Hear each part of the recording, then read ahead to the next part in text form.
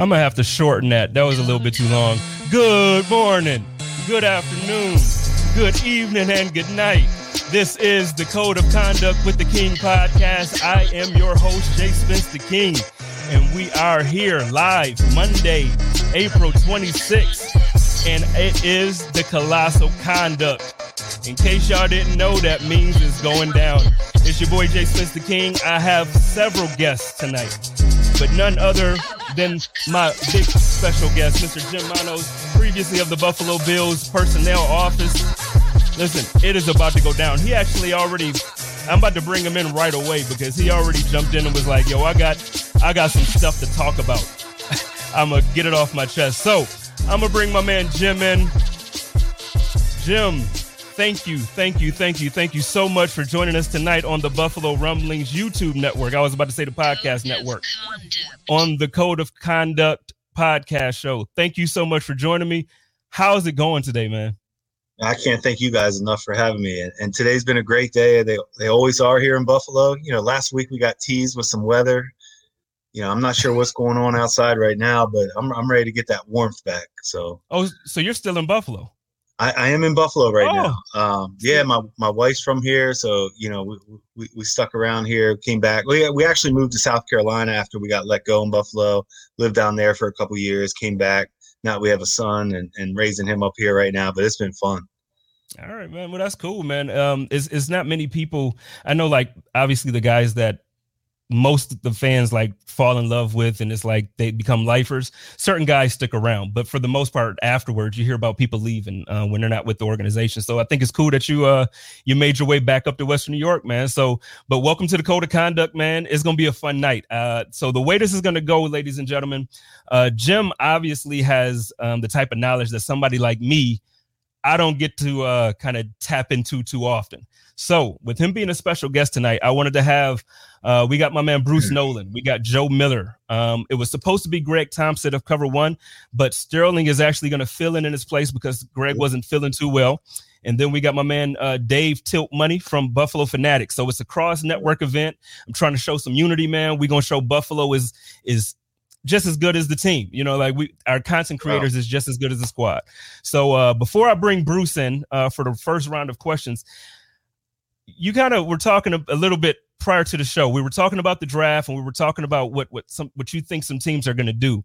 I want to start off with San Fran. I got some friends in San Francisco, and the thing is, I'm shocked that the Jimmy experience didn't work out.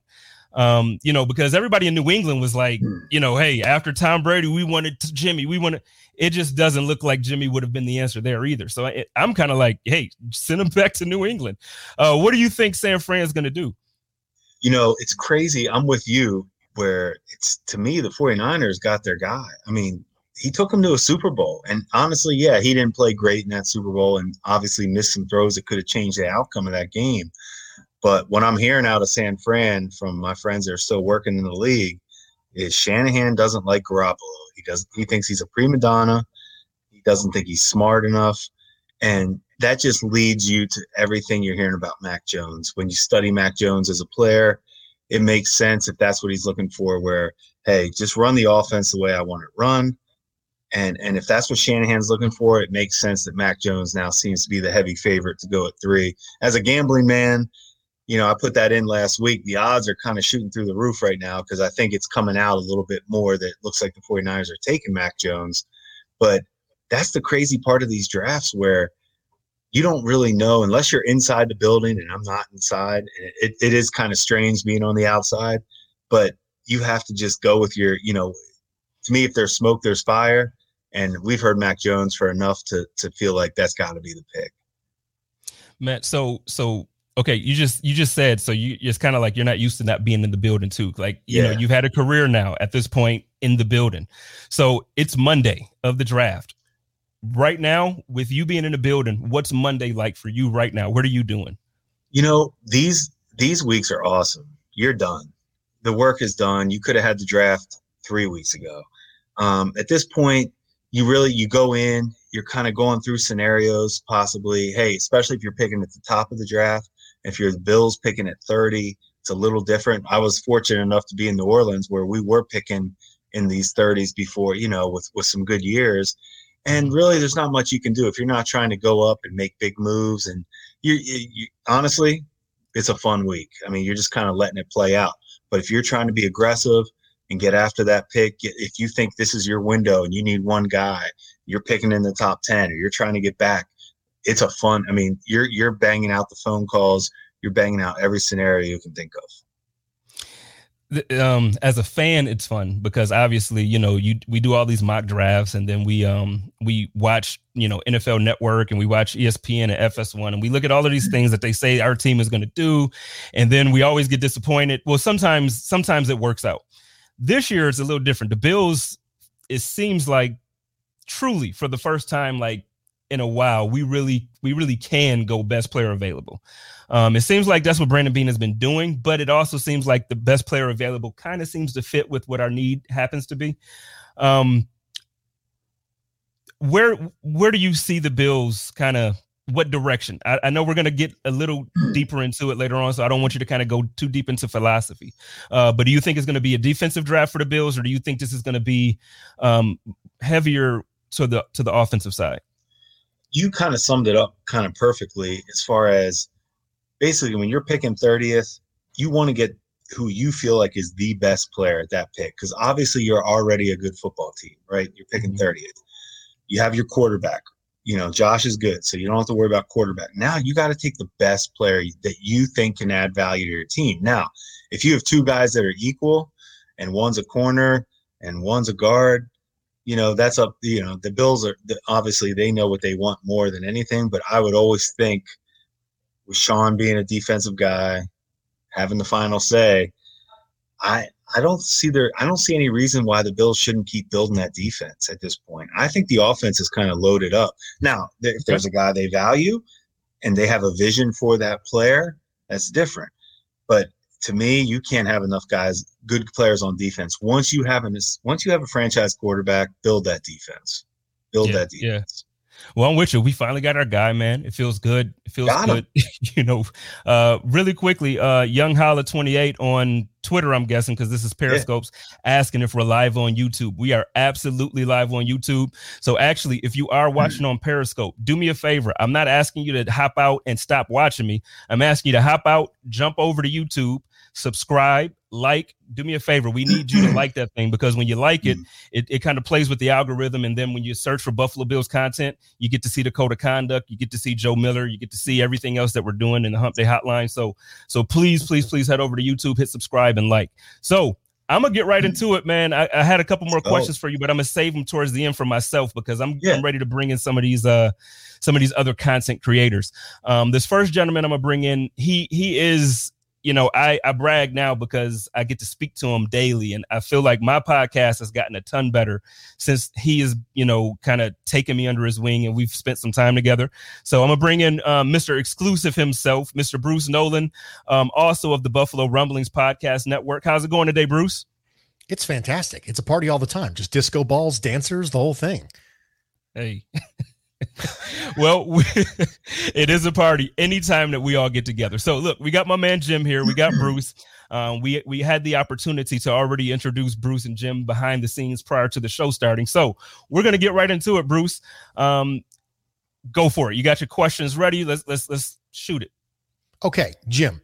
So with the team that made it to the AFC Championship game last season, you would imagine, like you said, the roster would be solid. The coaching staff has continuity and experience. The front office has been lauded. Where do the Bills have the best opportunity to improve as an organization as a whole to take the next step toward perennial contender status? Is it simply build up that defense? Is there something bigger? Is there something different? I am all about that defense. Whoever you value as the best pass rusher or best corner, cover safety, nickel corner at 30, take them. You have to go beat Mahomes. You're going to have to deal with Wentz and Mayfield. And you got to deal with these real big-time quarterbacks now. And to beat these guys, you have to affect the quarterback. We always say that in drafts, like, hey, I want a franchise quarterback, and then I want to draft 11 guys that are going to affect the other team's quarterback. And that's pass rushers. That's corners. So to me, the Bills should be able. I would load up on defense if I was the Bills. It's interesting you said that. I thought you might bring up affecting the quarterback. And one of the things that's become kind of an interesting football theory discussion as of late is that which part of defensive affecting the quarterback correlates more strongly to negative plays from the opposing offense? Is it pass rush or is it coverage? Historically, the old adage was always that it's pass rush. However, with the rise of analytics, things have started to kind of shift a little bit. Now it's a lot closer to being 50-50 on modern football opinions as to which correlates more significantly with affecting the quarterback in a negative way. Where do you fall on that? If you have similar grades and similar needs on pass rusher and a defensive player who's going to be able to be in coverage, where do you fall on that spectrum? And I love that question. And it's a great debate that my friends that we still talk about all the time. But to me, if the guy can rush the quarterback, I think that overtakes anything. I just think the rules are set up.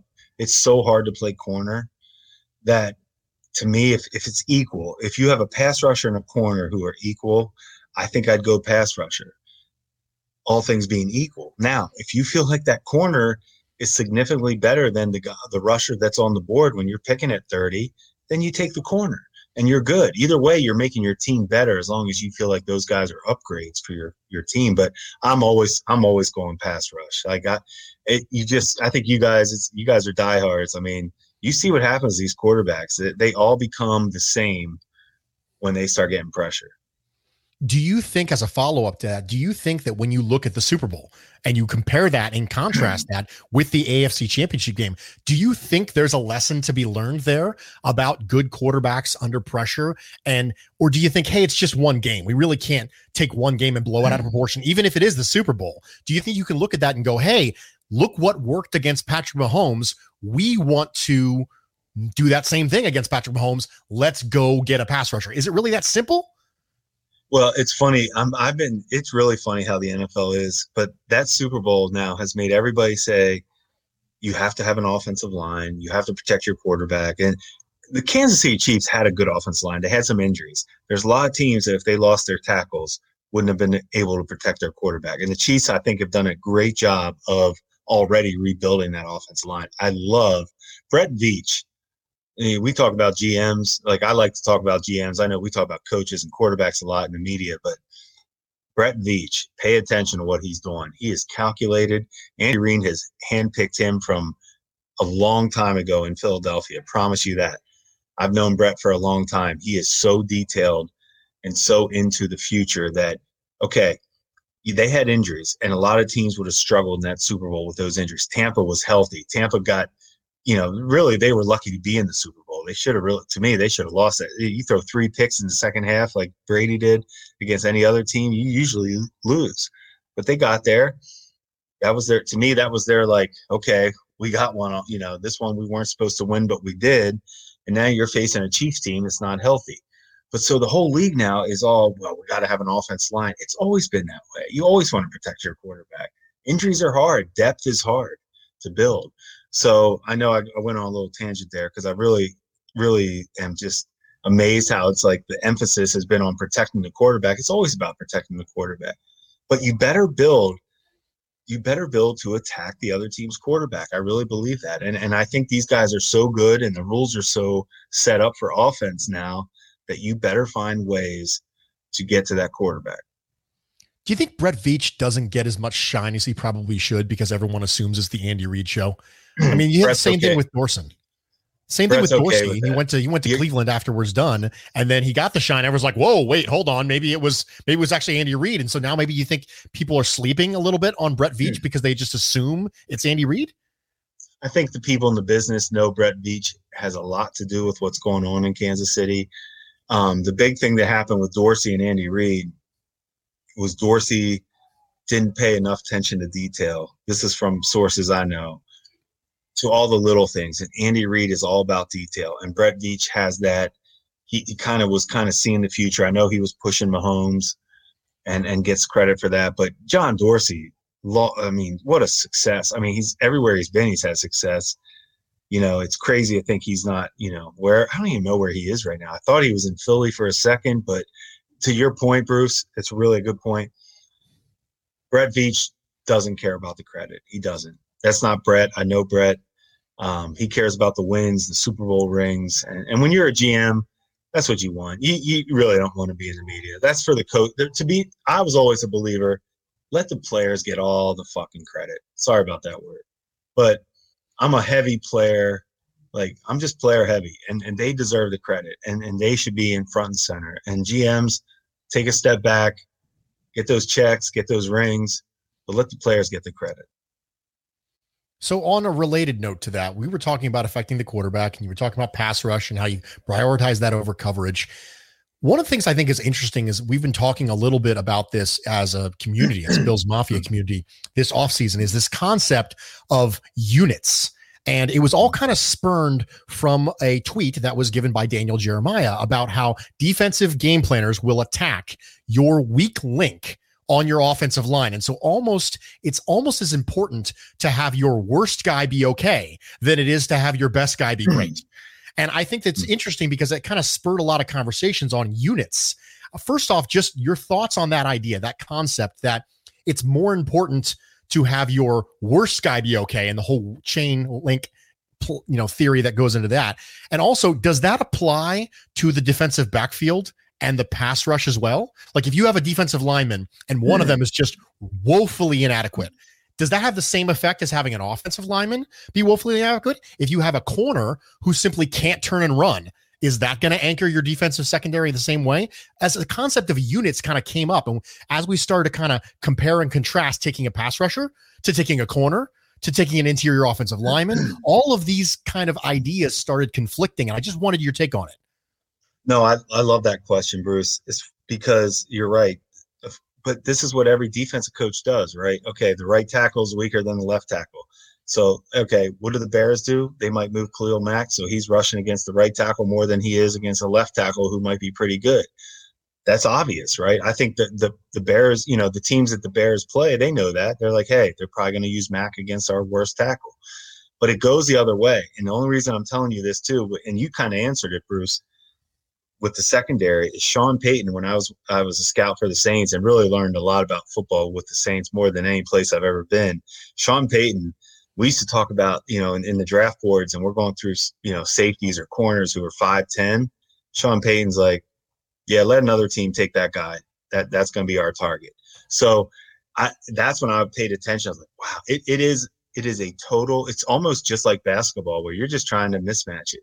Hey, get the pick, make the picks. Let's get the mismatch we want, and then let's get the ball to that guy. And football has become that, where these coaches are honestly game planning to get the matchup they want. So it goes both ways, though. So to your point, is your right tackle, whoever your weakest lineman is, Bruce, to your point, can you cover him up? Can you help him? Because you already know the defense is going to attack him. And if you're on offense, you need to pay attention when certain guys are out and certain, if they're in nickel and dime, who's the weak link? And let's go after him. Thanks a lot, Jim. I appreciate your time. Hey, Bruce, thank you for hanging with me tonight, man. If you can, real quick, I know everybody in here should already know, but if you can really quickly let everybody know where they can find your content and when your show is, when it's released. Well, thanks so much for letting me be part of this, Spence. I appreciate that. Jim, thanks so much for doing this and being a part of this.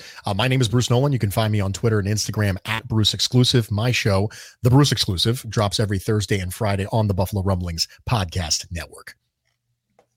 Thank you so much, Bruce. You already know you're my guy. I appreciate you, man. So I'm sure I'll be chatting it up with you in the chat next. So we got my main man coming in next. I told you this thing is going to keep going, man. This is a cross-network event. Buffalo is showing y'all how to do it in every other market, man, because we got the best content creators. We have the best. We just got the best, damn it, period. I got my man, Steros for the girls. My man coming in from Cover One. What up, Steros? Hey, what's good? Jim, loving that beanie, bruh. Hey, man, I always rock it. I don't have TV hair, so I got to put the beanie on. I'm bald. TV hair? So I don't have TV hair. I don't have that style like you guys. I got to go with it. I got to go with the beanie. I got called Rick Ross earlier, so, I see it. What? But here's the thing. I like that you called it a beanie. We grew up calling it Scullies. I call it a Scully. Scully? Yeah, he's from Denver, though. Where are you from, sir? No, I'm from Tennessee. We call them toboggans in the South. Ooh. Toboggans. Ain't that like chewing tobacco or something like that? It's Southern. No, that's Copenhagen. I'm tripping. Don't go off on me, Peter. All right, Sterles, what's up, man? We got a couple. I know. I know, like. But listen, we got some questions from my man Jim, man. What's going on, Sterles? Hey, so Jim, what's up, man? I'm representing Cover One. Greg was supposed to be here, so he gave me his questions to ask. He says every front office has their set requirements of size, speed, traits, measurements, etc. What is an example where you broke from your draft rules or guidelines and maybe archetypes and regretted it? Every guy that runs a draft, you have your height, weight, speed measurements like you brought up, but you also have to not stray from what you believe character-wise. And it's hard. It's tempting. You know, when you get a guy, you know, like we took Carlos Williams in the 5th round and we knew it was a high risk. We took Chantrell Henderson in the 7th round. It was a high risk. And I look back on those and, you know, I think they were worthwhile picks. I really do. Like, I mean, Carlos Williams was on the verge of being Rookie of the Year. Chantrell Henderson started games at right tackle as a rookie and was locking down some of the top pass rushers in our division. And I remember during their rookie years thinking, no, this is okay in the 5th, 6th, 7th round to take chances on guys that you might break away from normally. That obviously if they had higher character, they would have been drafted higher. Now the height, weight, speed thing is interesting. We took Nick O'Leary in the 6th round the one year, the tight end from Florida State. Yeah.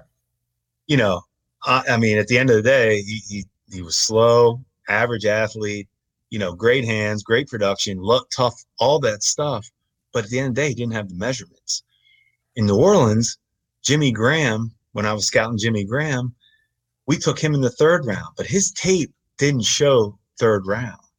But Coach Payton watched that tape, and I was the scout for Jimmy, and you know, we were lucky enough where Coach Payton said, "Look, I can get this guy to do whatever we need to do," and that's where you learn as a scout, where hey, okay. The tape wasn't great on Jimmy Graham in college. It wasn't. He had drops. He looked like a robot running routes, like he was counting his steps.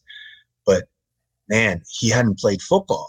He was just learning. And you have to get – and Coach Payton saw that and said, no, he can do it. We just got to keep working with him. And that's where you just really have to have the right leader, the right scouts, and the right, like, you know, the overview and the foreseeing what they can do, have a vision for those guys. Coach Payton always talked about, I have a vision for him. And that always woke me up. So I look back on that with Jimmy Graham and think, okay, he had a vision for a stud athlete, you know, off the chart size and speed and athleticism, but his tape wasn't great. Well, here we are in Buffalo. We took Nick O'Leary, where his tape was great, where he dominated college football. But at the end of the day, he was just a product of the system who could catch a football. And he wasn't gonna scare any defensive coordinator. Yeah. So how do you you mentioned Jimmy Graham, you know, that's a very high upside kind of guy. Mm-hmm. Josh Allen is a very high upside kind of guy. Where do you draw the line or delineation between high upside and then intangibles like character and those things? Because I think, is it true, every coach thinks that they can take just about anybody, right, and just turn them into whatever they want them to be. What in your time in Buffalo or even New Orleans, what was there a balance there, or where did you guys typically side? No, it's a great question, because the high upside thing can get you fired quick. You know, if you're taking guys that have high upside, but you better know a lot about their makeup to know if they're going to max out their talent. And Jimmy Graham had a drive and was, you know, he wanted to be a great player. So you knew he was going to work to get better. Some of these guys, you know, they can go run a 40 and jump, but they might not have that heart that it takes in the trenches, you know, and on game day to separate themselves and really max out their talent. So that's where scouts really come into play, where scouts will tell you, you know, they'll tell the GM and director, they'll tell the guy setting the draft, like, look, this guy's, you're going to get everything out of this guy. Matt Milano was a good example, where I can tell you for a fact that I pushed him hard on Coach Payton. I mean, I'm sorry, on Sean McDermott. And I remember sitting in Sean's office in the morning of day 3 of the draft, watching Milano.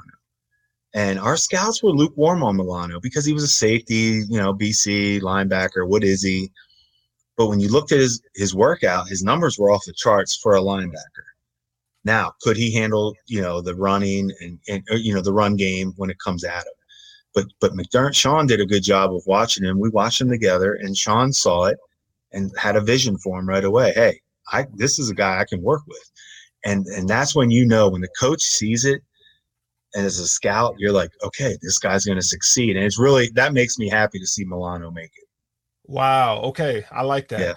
Yeah. His other question was, what is an example where that same risk or break from process paid off, and how would you know when and when not to in the future? I think the other thing, when you're having philosophies, I look at the one thing I definitely learned a lot about was trading up for a player. If he's not a franchise quarterback, you probably shouldn't trade up for a guy. And I say probably shouldn't, because obviously there might be some exceptions. But when we traded up for Sammy Watkins, he should have been hands down the best receiver in that draft class. And he was not hands down. And we had arguments about that, going into it. But he was a guy that we all felt good about, so we traded up for him. But talent-wise, Beckham, Mike Evans, those guys were as good as Sammy, obviously maybe better. With the Saints, we traded back into the first round one year to take Mark Ingram at running back, because we thought this was our window, to win a Super Bowl. We had just to get back to the Super Bowl and run the ball. And so I just look at so many things, but if you're not trading up for a guy who you think is by far the best at his position, especially if he's the best at his position that's left in the draft, because it could be second round, it could be third round. We did it with Reggie Ragland at linebacker, where he fit Rex Ryan's system so perfectly. Right. And Rex, that everybody wanted him. So we went up and took him. Well, he gets hurt. Rex gets fired. McDermott doesn't want him. And Reggie's bouncing around now. And that goes to show you, like, could Reggie Ragland have a different career if Rex Ryan was his coach? Probably. But it just goes to show you, I think trading up I would definitely be very cautious to trade up unless it was for a franchise quarterback. Wow. Okay. So you mentioned earlier, I was kind of backstage listening about, matchups, right? And you were saying that now that you have a franchise quarterback, you build the defense. So I look at teams like the Rams, who don't believe in first round picks. They believe in going and getting proven talent and ability, right? We saw Brandon Beane take a shot with Stephon Diggs. So we're looking, right now, this week, Bills at 30. I mean, there's lots of people out there who think the Bills are maybe a player or two away from doing a Super Bowl run. In your opinion, looking at this Bills team, how would you look at swinging for the fence for a high impact player, or would you just be safe and stick at 30? No, I love that question too, because we're not there in their draft room, so we don't know what their draft board is. But of all people, you are like the closest they were going to get to their draft room. Okay, and so I guess what I would say was, you don't need to stray when you're picking 30, unless there's somebody that you have rated as a top 10, 12 guy that's still sitting there at 25. You don't need to go up. Just stay at 30. Take the best player. They have proven to me, and everybody really, the Bills have proven they know the talent. They know what they want. Beane and McDermott know what they want. I would stick at 30 unless there's a guy that they just think, obviously if you see the Bills go up on Thursday night for a guy, obviously they have that guy rated pretty high. Okay, man. I appreciate your time, Jim. For real. You're a real one for that. You guys are awesome. I appreciate you guys. Steros, appreciate you, man. All right, now we're gonna bring in my partner in crime. We're gonna extend him out a little bit because we went over it a tad bit because of some technical difficulties. But we got my brother from another mother, my man Joe Buttery Smooth Voice Miller, joining me tonight. What's up, man? Hey guys, what's going on? Let me just first say thanks for not making me follow Bruce. Those questions, man. I'm just a fan.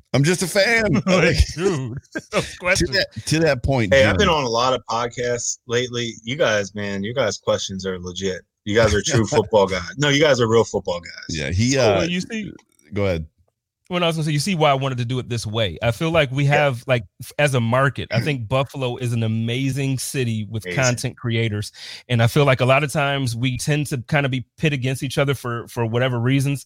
But there's no need for it, man. We all are smart, and there's things that each network does that has its niche. And if we all work together, we have like probably the dopest network, not joining together like that, but I'm saying we'll have the dopest city as far as content creators out of anywhere.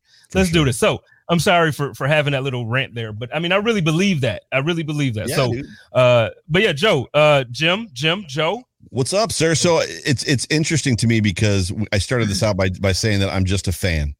I'm just a fan. And this is where I'm going to start, Jim. Thank you. Bills Mafia and this city and this fan base is unlike any other one in the country. I don't care what anybody says. I've lived in a lot of places. And I just want to say on behalf of all of Bills Mafia, you're Bills Mafia for life. Thank you for the memories. Thank you for the players you drafted. Thank you for the wins. Thank you for the hard times, the good times, all of it. Thank you. If nobody ever said thank you before, I'm telling you, thank you.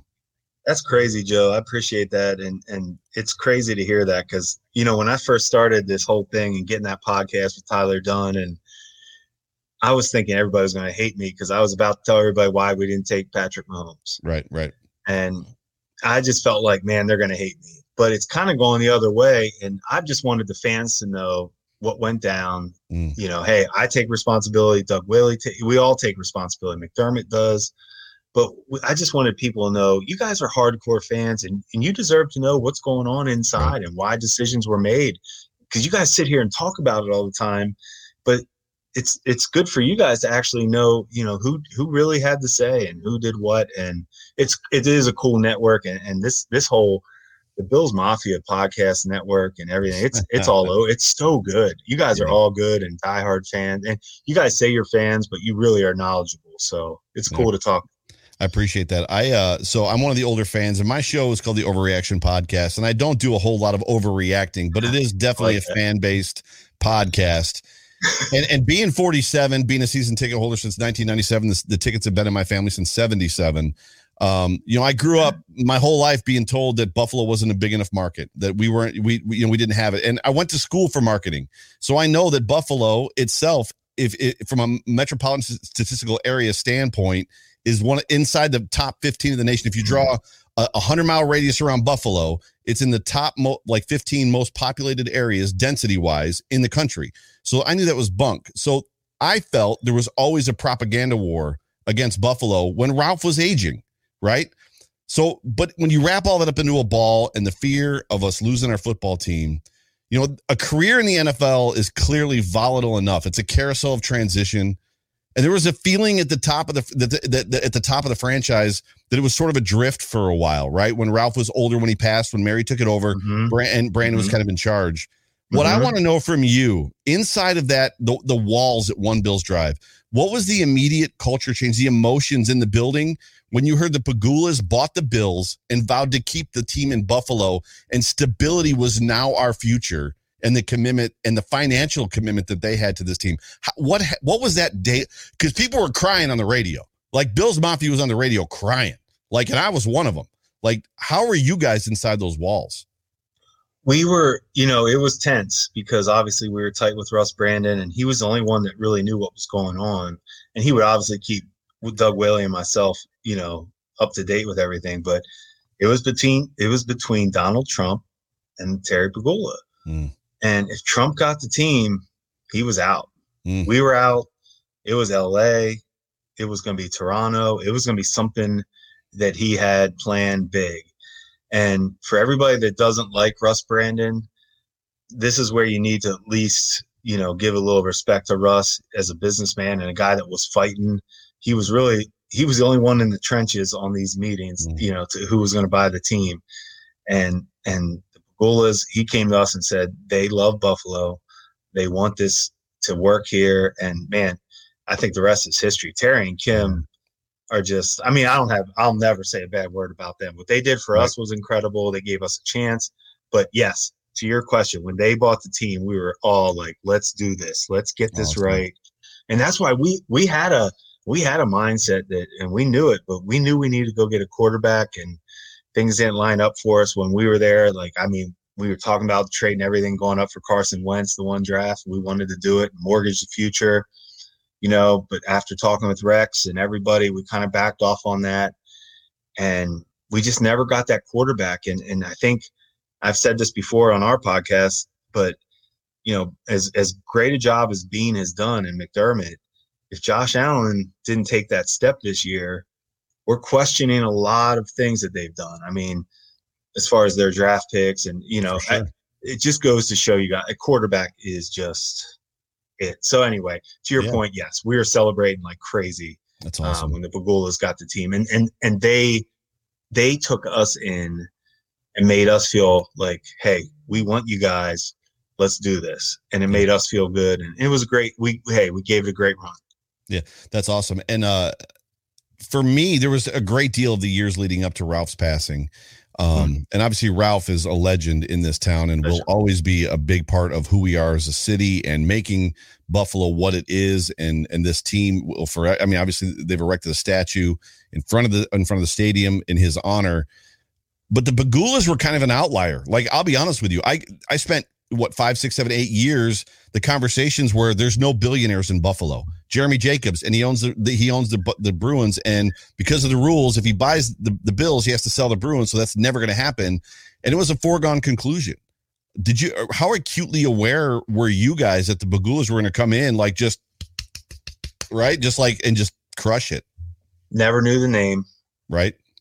Totally was. This was for me, it was a total new experience, and to see them come in and you wouldn't know they had billions of dollars. Like they acted just like we act. I mean, it was unbelievable. And they put themselves, they hang with everybody. They don't act like they're billionaires. They don't act like that you can't talk to them or approach them. They want to be talked to. And like I said, they're who you want running your team. They really are. Right. My last question, and this is not only is it an honor to be on the show with Jay Spence, who's one of my best friends, but to be on here with like the lineup and you, Jim, is incredible. So thank you for being available. I had Reed Ferguson on my show last night. Oh, yeah. And he even said it, like he doesn't understand why like players and like personalities don't make themselves more available. It's incredible the connection that technology gives us. But I want to dip a little further into the emotion a little bit with you. And I want to ask you, because I couldn't imagine, like, can you talk about the wave of emotion between the day, like that last day, the last day of the draft, right? You guys draft, you finish up that draft. It's McDermott's first year. And then the surprise of a lifetime is I listened to Doug Whaley kind of tell the story oh no, it was a normal meeting. We were called to the stadium. It was completely normal. What was the wave of emotion like being let go immediately following the morning of the 2017 draft? It's one of those nothing can surprise you in the NFL, and maybe in business in general. And I'm sure everybody deals with it. You have bosses, and you never know exactly. But that was tough. That was tough. I mean. Yeah, I've told this story too, but Doug and I, we would ride to work together. We both lived downtown, in Buffalo, and we would drive to Orchard Park together. And we were driving in that morning. We pulled up, and we were just going to meet with our scouts. And it was early in the morning, but we were just going to have a good meeting, get them out of the building, get them home to their families. And we pull up, and we saw the Pegulas, the car, and it was like 7 a.m. We're like, wait a second. Mm-hmm. What are they doing here? Doug and I both looked at each other. I always say it was like a dead man walking. We got out of the car like, damn, like we're about to get. So we walk into the building, right? We split off. I go into the draft room. All the scouts were sitting in there like, what's going on? Doug goes, I get a text from Doug about 3 minutes later. Like, we're cut. We're out. I was like, man. So it was one of those, like, it's a gut punch for sure, especially because I've known Sean. I got Sean McDermott the interview. We were part of the interviewing process. And, I worked with Sean in Philly when we both first started and just really thought I was really proud to see. I was proud of his interview, and Doug and I were, and the Pegulas, we all were together on hiring Sean. Like it was, Anthony Lynn was second choice. Mm-hmm. But we went with Sean. We all felt good about Sean, and man, he's proven us right. And I think that part of it makes me feel okay that, hey, I was a part of at least hiring a really good head coach. Yeah, I'd like to still be working, but hey, that's how it works. And Sean had to do what he had to do. He has to get his guy in, That's how it works. Appreciate that. I think that's my time there, Jay Spence. Yeah, I appreciate you being so candid, Jim. Like, honestly, like, you're just open. You're open book, man. This is awesome. I mean, yeah, man, you guys deserve to hear it. You guys put out so much good feedback and support for the Bills that you should at least hear some of the stuff that goes on. So, yeah. So, again, just thank you for on the small side. And I know this sounds weird on the small side for hiring and getting Sean McDermott that interview. On the big side, thank you for everything you did for the Bills. Like, thank you for Bills Mafia for life, bro.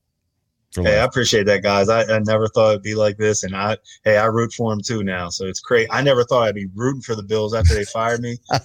Coming back and getting involved like this and talking to you guys makes me feel better about things. Really, sure. You guys are true fans and understand it's a business. And we had some mess ups. We did some good things too. You guys killed it. Thanks for the memories. Thank you so much. Thanks, Joe.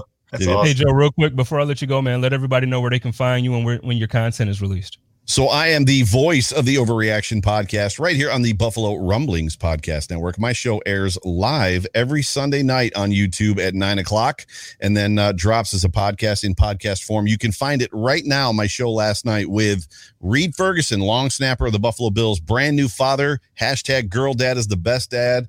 Father Reed Ferguson, starting a podcast with his brother Blake Ferguson, long snapper for the Dolphins. That is a podcast that's going to drop for the very first time this Thursday.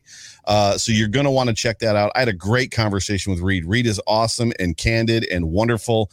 And then this Friday, the return of Off Tackle with John Fina show with myself and John Fina this Friday, 9:00. We're going to cover the Bills' first, hopefully 3 picks and then the rest of the draft. But other than that, it's just, as Bruce said, an honor and a pleasure just to be a part of this thing. So thank you. Hey, and y'all get to see me and Joe do our thing again on Wednesday. For the Hump Day Hotline. Let's get it. Love you, Joe. Talk to you a little bit, man. All right. So now we got the final guest of the evening, because like I said, we're gonna keep this thing going. We got content. We got the best content creators, Bills fans, really Bills Mafia. Great questions. We got great questions. Jim, listen, I know everybody has said it 15 times. Man, I appreciate this, man. This is really cool. Like, this is awesome. I want to know who you guys want the Bills to draft at 30. Well, I was actually going to tell you that after. So we're going to bring Dave Tilt Money in. We can actually ask him that too. We can have him part of this conversation. But towards the end, I was actually going to ask you a question about how you see this going and kind of where my hope as a fan is, and then what my logic tells me. So we're going to bring my man Dave Tilt Money from the Buffalo Fanatics Podcast Network. What up, Tilt Money? What's up, Spence? Hey, man, thanks so much for having me. And Jim, thank you for staying on. I'm the last one here, so appreciate the patience there. Definitely. I know you chatted with Rico the other day, so hopefully I'm representing Buffalo Fanatics well. And Spence, thanks for asking me to be part of this, man. I really appreciate that. Man, you one of those minds that, like you, Bruce, Joe, like you guys, like if I get Greg, and I know I had Sterling take his place, the same thing. Sterling, if I had to mind like you guys, man, I wouldn't need you, but I'm glad you're my friend. You know what I mean? I'm glad you're my friend and I can call on you. But we go. I'm acting the fool tonight, man. I know that's fine. I get where you're coming from. That's cool, man. All right, so let's go. So Jim, tilt, Jim, let's get it, man. So Jim, I'm going to get right into it. I want to ask about the draft, right? Because the history, obviously, the last 20 years before the Bills made the playoffs in 2017. The draft was kind of like the Bills off-season Super Bowl, right? It was like renewed hope. We were like all into the draft, and we still are, but like the draft was always that part of the year where we were like, usually didn't make, big, huge free agent signings because of the stigma. And so the draft was kind of where we had to go to try to find the next stars for this team. Now that the Bills have got Josh Allen, the quarterback situation settled, my question to you now is, how much do the Bills really go into the draft planning, towing that line and finding the balance between planning for the future of the team post a lot of these one-year contracts they brought guys in on like Sanders and Breida versus going all in this, Super Bowl window they're really in right now with Josh Allen on a rookie contract. And, is this the year that we might finally see a trade down from Brandon Beane? Because he hasn't done it in previous drafts with the Bills, or do we expect him to kind of continue that aggression of sort of trading up like he's done in the past few years, knowing that it's maybe not so likely that 7 draft picks make this roster at the end of this draft? Well, I don't think the Bills got to remember Sean McDermott has final say on everything. He's calling the shots. As much as Bean is definitely setting the board, Sean is calling the shots. And the number one thing Sean McDermott talked about when we interviewed him was sustained success. Let's not try to let's not get crazy. Now the window, now that you have your quarterback, finally, the window is officially open, to your point. And you need to figure this out here in the next 4 to 5 years. They need to get to the Super Bowl. This is their window. And windows don't use, the only reason I use that 4 to 5 years is I was in Philly, I was in New Orleans. We had those windows, and that's about the time frame where they open and close. And the Bills has officially opened. So to me, I don't think they should mortgage the future. I don't think that's their mindset. This is just how I feel like Sean will be. Now, if they want to go up and get somebody and at their price and it doesn't mortgage the future, that's one thing. But I think they're fine. I think they're in a very good spot right now. I don't think they're panicking for anything. And I said this earlier, if they go up for a guy, it's because they just really value him. But I really don't think they're going to mortgage the future for anybody at this point. I see them being very patient, calculated. I thought they did a great job in free agency. I didn't think they overspent. I thought they laid back and even got some guys at good value like Sanders. I just really think they're doing things the right way. And to me, don't mortgage. I don't think they need to go crazy in this draft. I think when you're picking 30, get used to it. It's not fun for the fans. It's not fun for you, but when I was with the Saints, I promise you, you still know you can get good players at that pick. Can I ask you a question real quick to jump in? Sorry, Dave, because I want to give you all your time, but I just want to follow up because you mentioned about a window. And we had a recent debate recently with a couple of the content creators within the network who, I tend to believe even if you have a great quarterback, you can have, for instance, we saw Peyton Manning, play for however long. He won 1 Super Bowl in Indiana. It was, the reason was because even though he was great, there's a window when you have talent on both sides of the ball or all 3 phases of the ball. So when you say window, can you just explain just a little bit so that way, because I feel like you're going to explain what I was trying to say a whole lot better than I can explain it. Best way I can explain it was in Philly. So our window opened in like 2001 or 2, I believe, when McNabb really just took fire. Okay. We go to the NFC Championship every year, lose, finally make the Super Bowl, lose. But that was like a 4 or 5 year window. I get to New Orleans. We get to the NFC Championship in 2006, which nobody thought we would, but we got Breeze and things just struck right. But from 6 to about 2011, that 5 years was really our true window where we knew there were years where we're good enough to win it. And it was still that hard. We won 1 Super Bowl with Drew Brees. The Philadelphia Eagles didn't win any with McNabb. So to your point, it's that hard. And it's going to be hard for the Bills just to get back to the AFC Championship. I think people need to understand it's that hard to win. And are you going to put up the same numbers offensively that you did last year?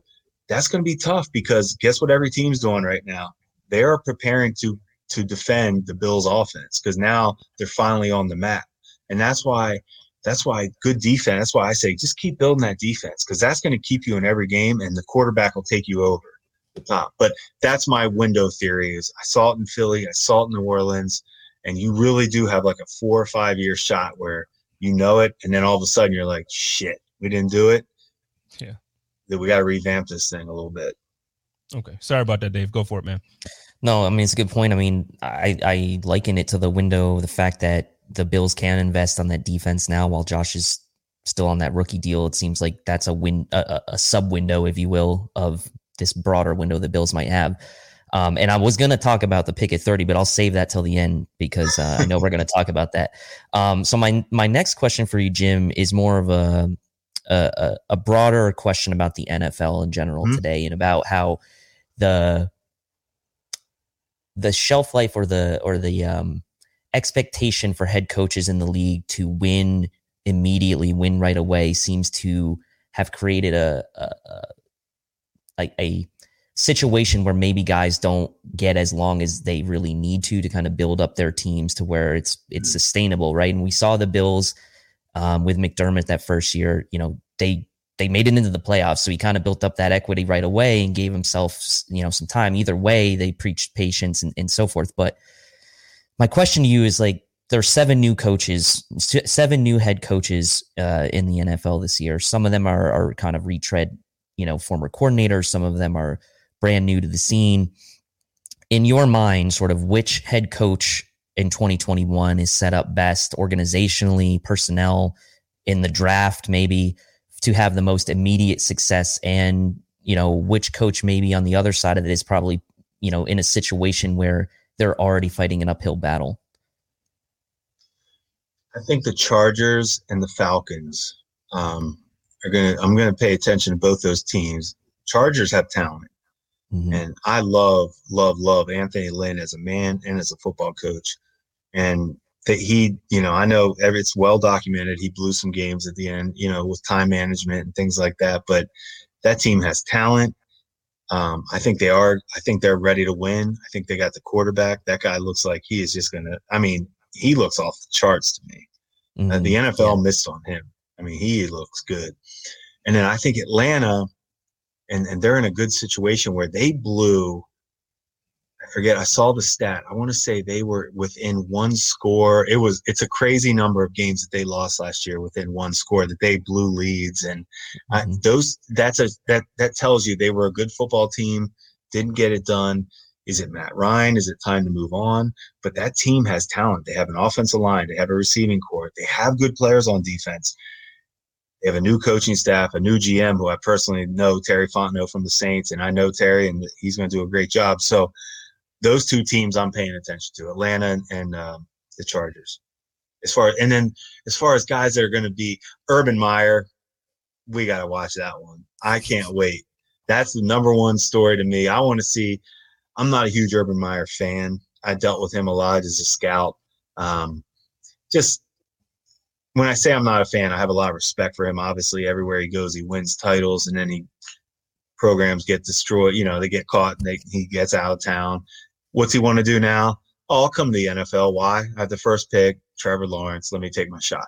And I don't know. That's whatever. That I want to watch that. I just want to see it. I don't think it's that easy. I don't think it's just, hey, I'm Urban and we take Trevor and we're going to win. I want to see how Jacksonville really does.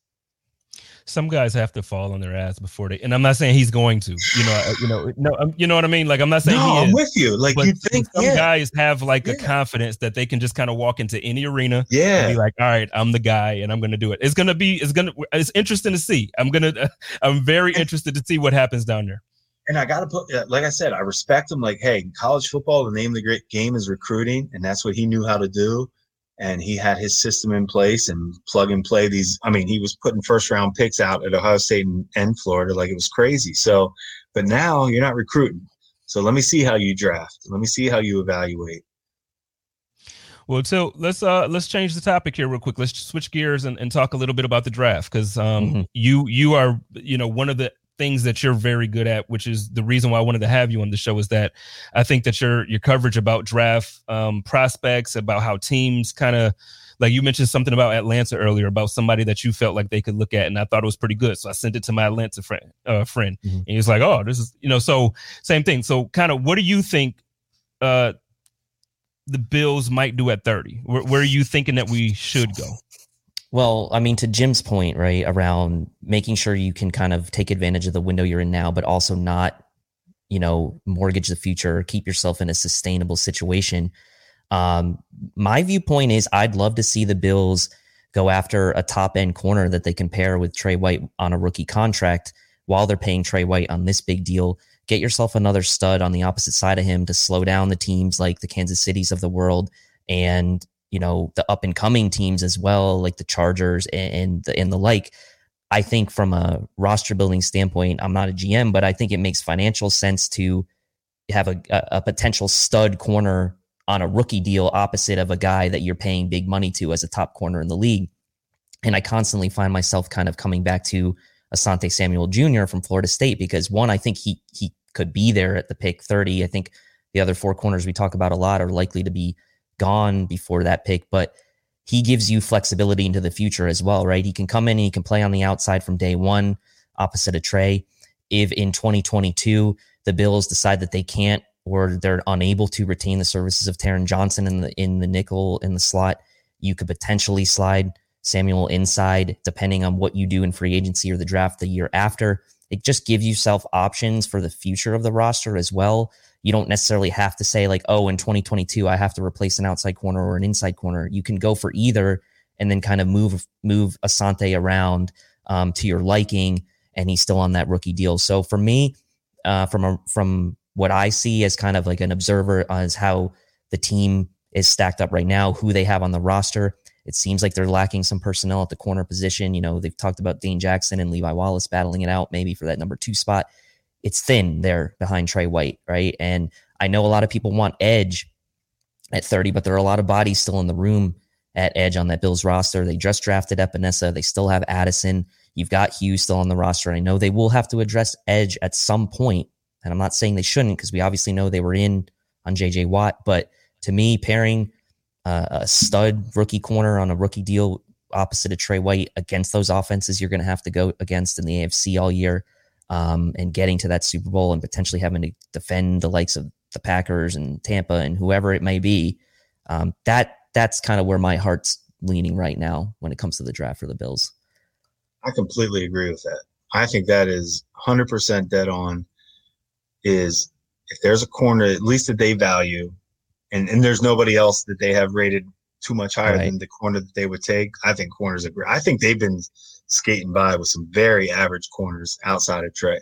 Very average. Yeah. And I agree. I think it's time to get another one. If you don't have a pass rusher that you value or a playmaker on offense that you value. But yeah, I love that. Yeah, I mean, obviously it depends on what happens with the board, but that means a lot, Jim, for you to agree with me on that. 100% agree with that. I think you said that. So I've personally been, I don't think they've done, their corners have been average. I mean, that Josh Norman, that was desperation. He was shot in Washington. So that was desperation. So it tells you they're trying to find corners. Well, I appreciate that. And thanks, Spence. Yeah. Thanks for letting me ask the question or talk about the draft. Cause that's awesome. That's what I love to do right now. Again, man, like it's not my expertise. And I don't even I don't do the mock drafts. I don't do all that stuff. So the guys who are good at it, well, no, but you know what, Jim, there are certain guys who do them who actually are like pretty darn close. And this guy, Dave, is one of them. So I was just going to say, how do you do it? How do you do mock? Yeah. Well, this is, I will tell you this. I do think there are good mocks. I don't want you to think I don't, like, I do respect. I don't know how anybody does it. That's why I was like, it blows my mind away. One thing that I always recommend to people if they're trying to kind of get into draft analysis, and like, again, this is just me, my opinion. I like to look at players from each position that I think would fit with the Bills roster. And then I just look at the players from there. And then when it comes to the mock drafting, it's more about being familiar with the players that kind of you feel are, around a certain grading or around a certain round that you believe they're there. It's not necessarily always sticking to like, it has to be this guy here, because then you kind of miss out potentially on reviewing some other guys that maybe you hadn't thought of. So when I approach mock drafts or even draft analysis, I always just start with the players. I don't even worry about like who's going to pick who. I'm just like, okay, well, like, I'm going to start looking at corners and edge rushers because I think that's what the Bills will need.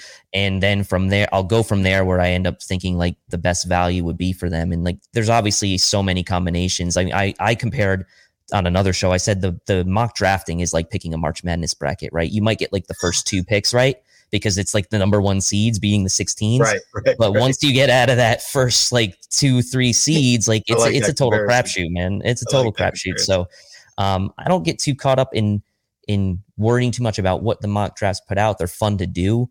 And it's more fun to just kind of figure out which guys like will fit with the Bills and kind of make that connection with like, oh, these are games the Bills have scouted. These are players the Bills have met with, and, just trying to kind of connect some dots there. But that's really it. I mean, it's nothing too crazy.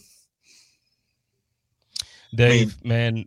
Oh, go ahead, Jim. My bad. I was just going to say to your point, paying attention where guys go and scout and things like that. I mean, there was a weekend where I went and saw Temple play at Memphis. So I saw Dion Dawkins in Memphis. It was like a Thursday night, or I think it was a Thursday night.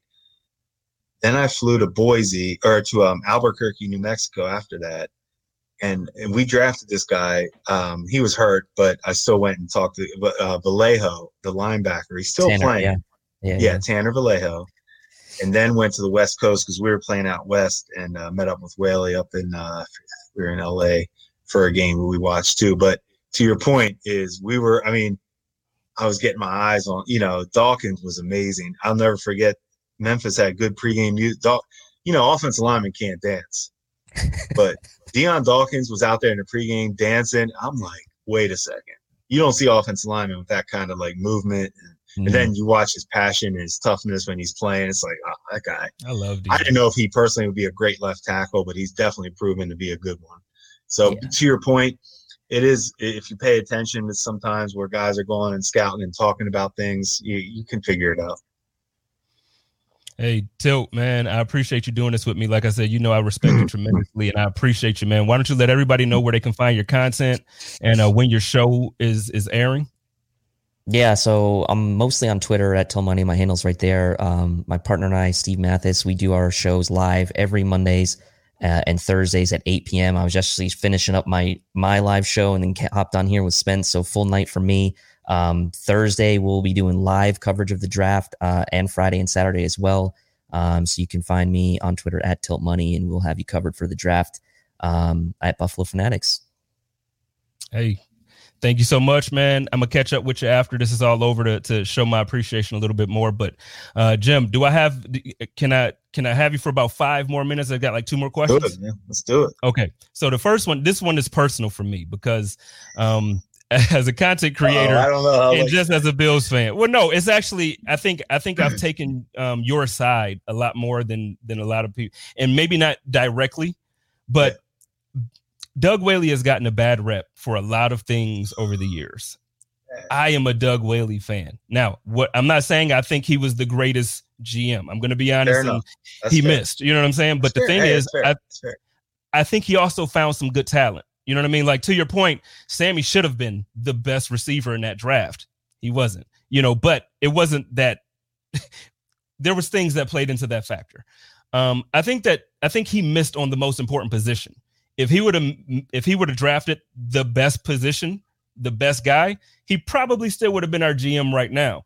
The difference is we got EJ. So now I said all that to come around to this question. EJ was a guy who a lot of Bills fans, including myself, had faith in. Like, we wanted it to work. We wanted it to happen.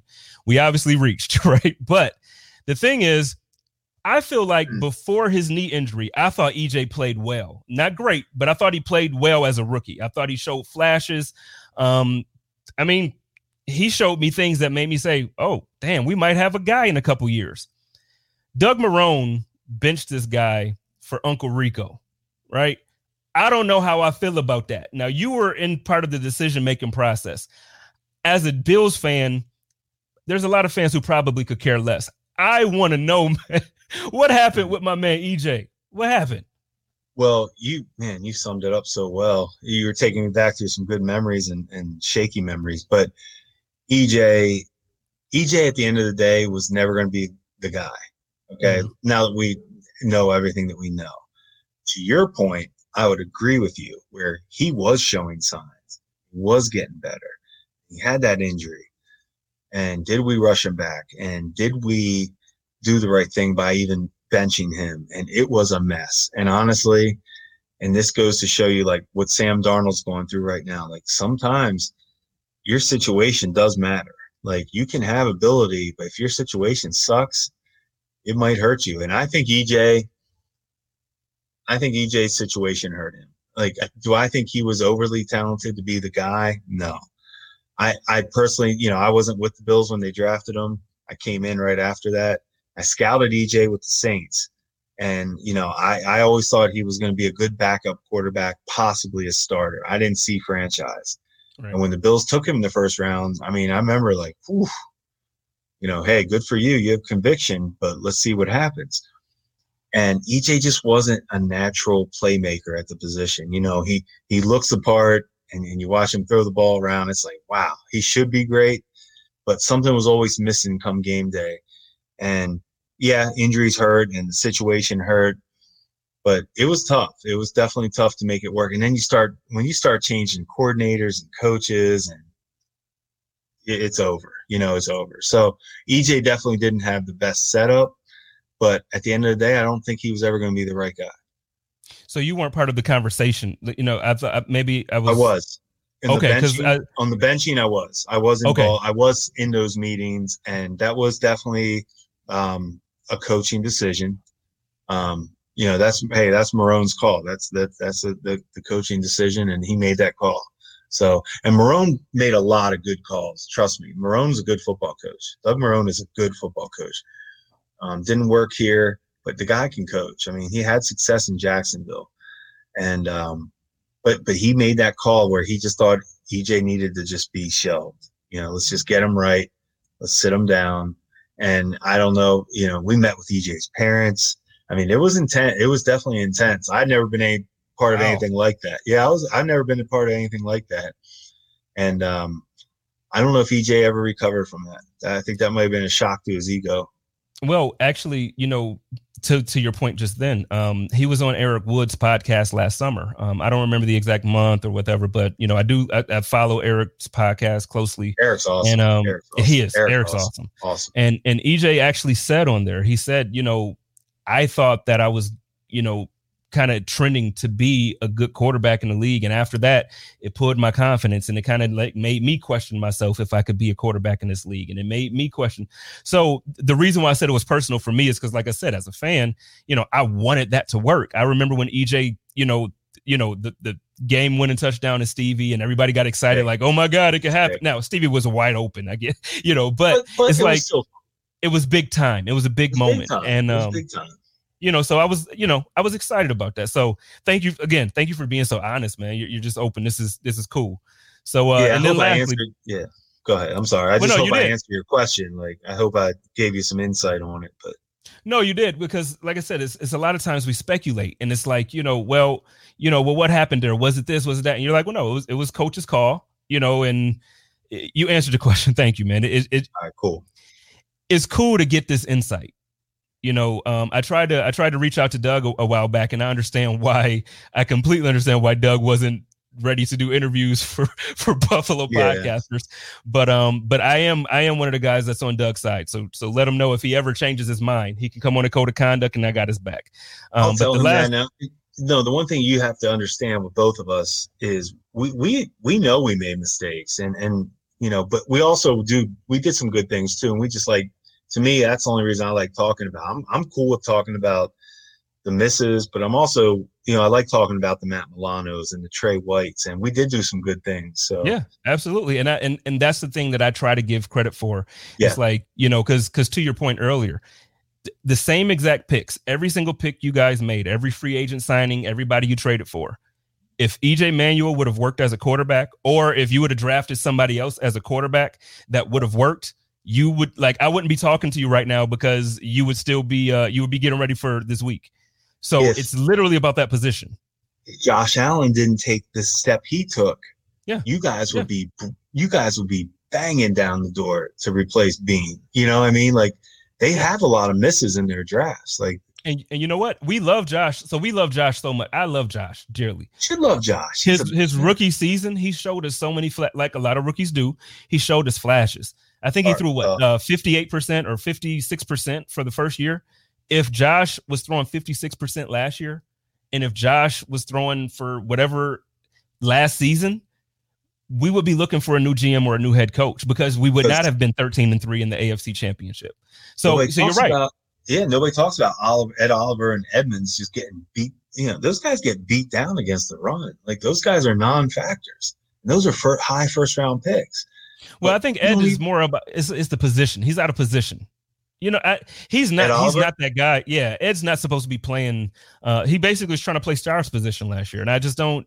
And like I said, you would know more. So I'm asking. No. What I'm saying is, when you take a guy that high, I got you. Know, to me, when you take those are top 10 picks, right? Wasn't Oliver top 10 and Edmonds? Yeah, I'm asking. I believe Oliver was 9. I believe in that range, but I mean, you don't want to have to say, you don't want to make excuses for guys like that. They should just be plug and play.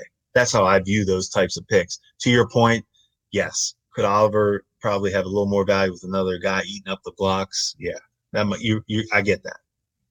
Okay. Well, I mean, and it's fair either way because you're right. Yeah. A 9th overall pick, you're like, that's a guy. Because really, we were shocked that he fell to us at 9.